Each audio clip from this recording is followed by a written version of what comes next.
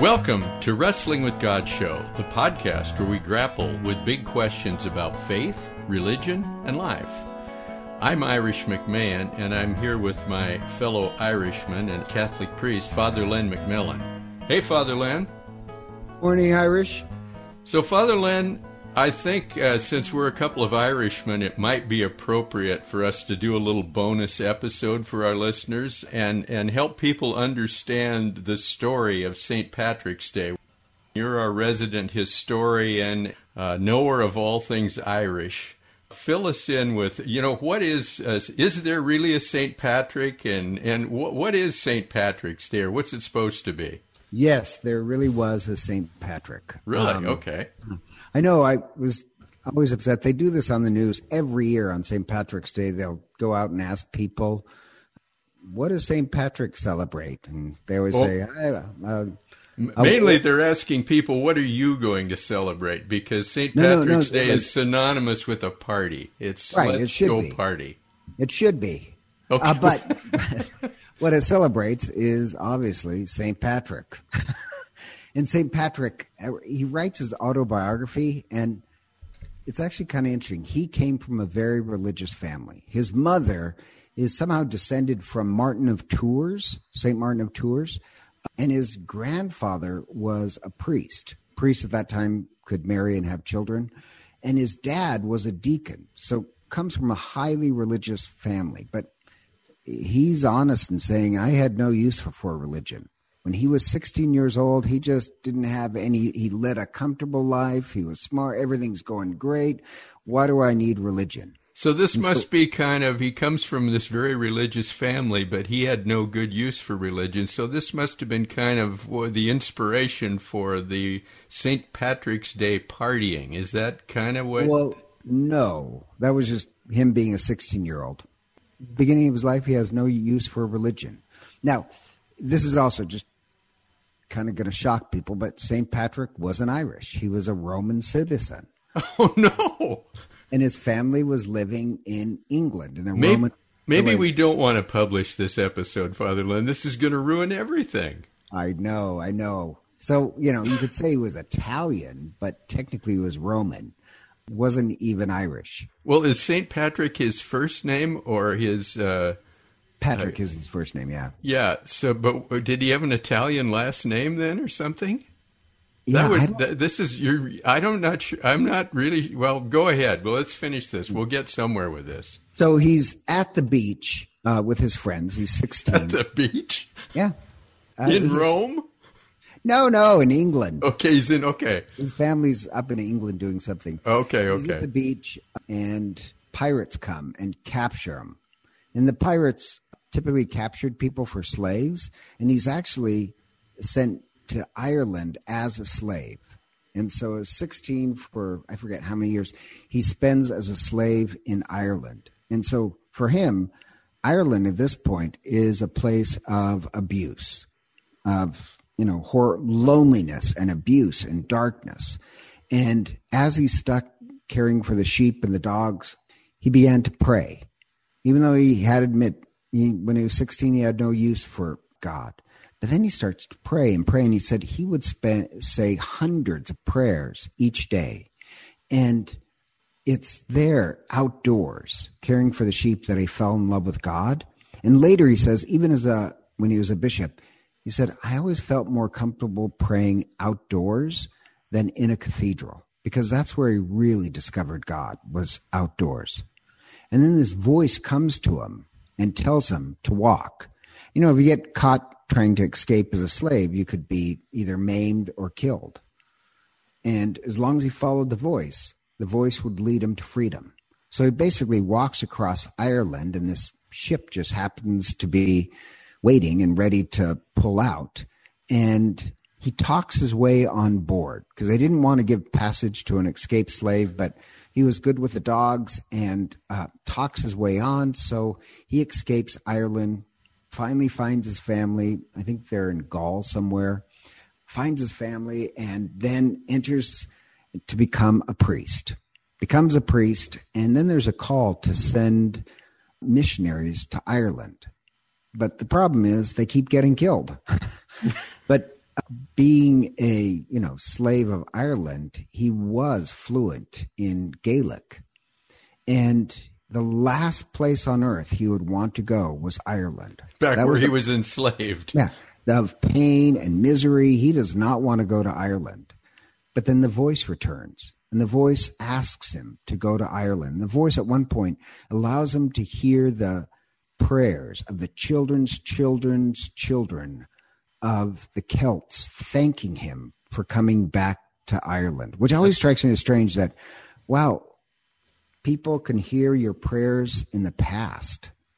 And so he agrees. Now, like this Patrick's Day, yeah, I went to an Irish sandwich shop and had a refreshment thanking Patrick for coming back to Ireland. So I like to think, yeah, when I raised that beverage to toast his return, he heard it. So, I like it. Well, I love Patrick. So anyhow, he comes back to Ireland, and you kind of know the whole story after that, that slowly he evangelizes Ireland. He wasn't the only one, but he was the tip of the spear. And I loved it that he would go to the local chieftains and ask to debate the Druids. And the Irish loved debates. So explain the chieftains and the Druids. Oh, so Ireland was a set of chiefs and a high chief and smaller chiefs. So if you go into a village, you would ask he would ask the chieftain to debate the Druids. The Druids were the religion of the Irish at the time.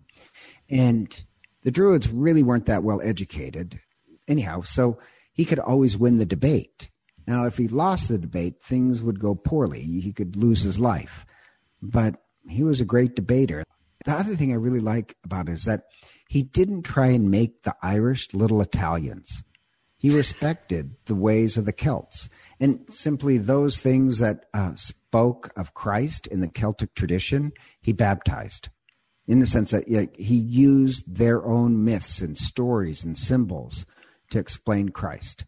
So he didn't, culturally rip them out of what was familiar. He used what was familiar. So he met them where they were. Yeah. That's really cool. The way and the symbols that they could understand, which I always think is a huge mistake when, even in modern evangelizing, you have to speak in a way people can understand. But I also love the fact that just the irony that a 16-year-old who had no use for religion becomes a great saint. The slave who hated Ireland comes to be the conqueror of Ireland, just of faith, but the slave becomes the conqueror. I love the fact that the last place he wanted to return was to Ireland, but he fell in love with Christ. And to fall in love with Christ is to fall in love with what Christ loves, which is people, especially the Irish. And so, yeah, the Roman returns to Ireland to conquer in a much different way, with love rather than as the Romans tried. The Romans could never conquer Ireland. But in one sense, I always think to myself, when historians say that, that's not quite true. A Roman did conquer Ireland, but with love. I mean, that's so amazing. And I don't think it's anything like anybody imagines that, St. Patrick. I mean, that's amazing. How did it get to where it is? It seems like all of these religious feasts, or many of them, end up being hijacked and becoming some just kind of a mindless celebration, where you go out and you get drunk and you go crazy and all that kind of stuff. How does that happen?